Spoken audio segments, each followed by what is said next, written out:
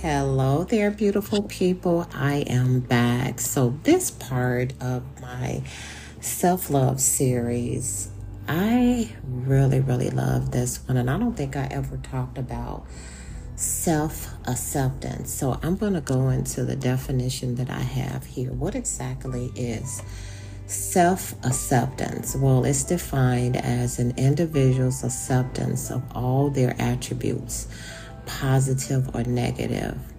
When we're self-accepting, we embrace every part of ourselves, not just the positive things. Self-acceptance is unconditional.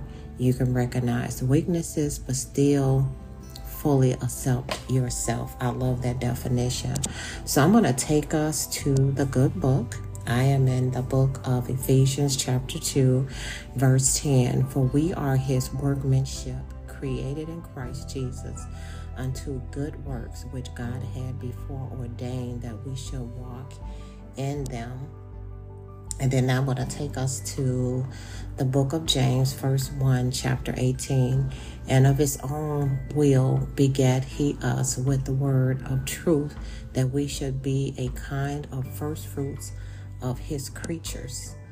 And I think I had another one. I think that's it. Oh no, there's one more. Isaiah 64 verse 8. But now, O Lord, thou art our Father. We are the clay, and thou art potter, and we all are the work of thy hand. I love that. And then one more. Psalms 139. I am in verses 13 and 14. For thou hast possessed my reins, thou hast covered me in my mother's womb. I will praise thee, for I am fearfully and wonderfully made. Marvelous are thy works, and that my soul knoweth right well. Oh my God, I love it. Let me say this to you all, that we are all uniquely made. And we all have a uniqueness, and we have a purpose. God put us all here for a reason.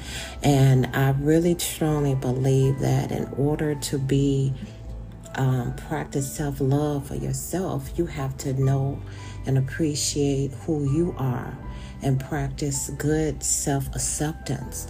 Accepting that you do not have to be perfect to be worthy of love is one of the things I want you to keep in mind. And not being like others or wanting to be like someone else. I want to encourage you all to love and accept who you are. If there's some things within yourself that you need to work on, then do those.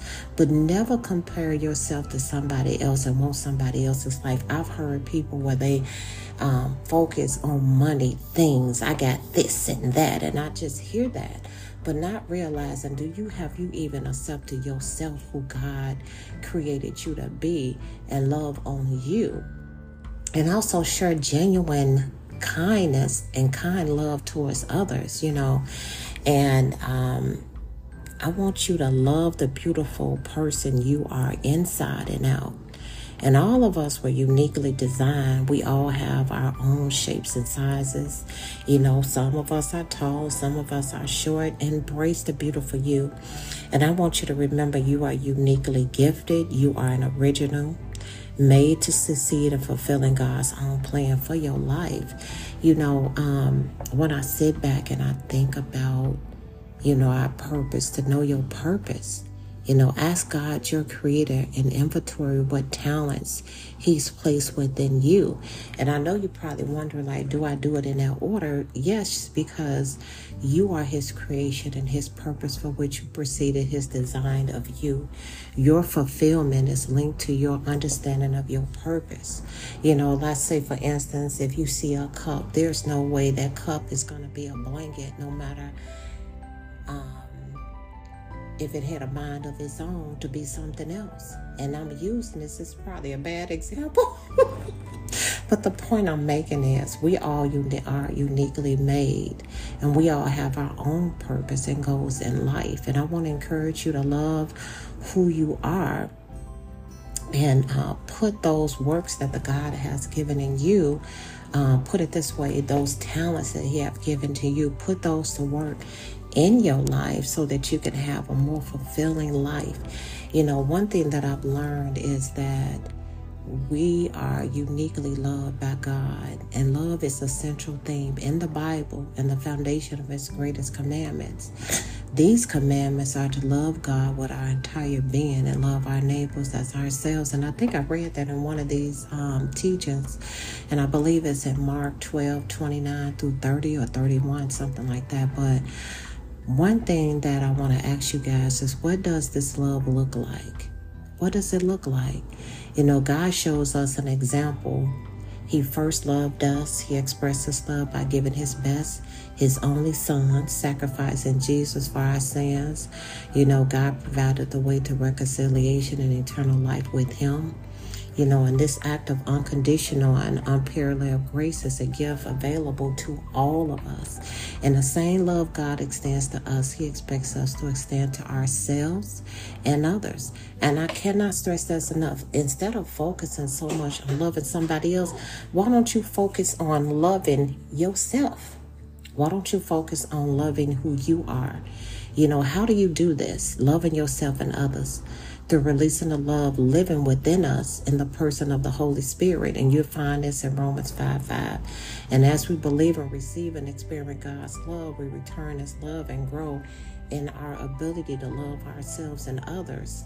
You know, and I really think that if we fix our minds, and I want to encourage you, please, to fix your mind and your heart on what God calls you, what He calls you to do. He calls you basically what He calls you, because if you go back to that scripture I read, He calls you His poetry, His workmanship, His handiwork, His prized possession and masterpiece. Guess what? You are special. That's it. I don't have anything else to say regarding self-acceptance other than you learning to love and accept who you are. And if there are some things that you need to work on them. Work on you improving who you are, to being a better version of yourself, but not working on yourself so you can be a replica of somebody else. God didn't put you here for that. So self-acceptance is so important when it comes to self-love. Well, that is all I have for you guys today. Thank you so much for listening. And as always, please do not forget to pray. Take care, guys. Bye-bye.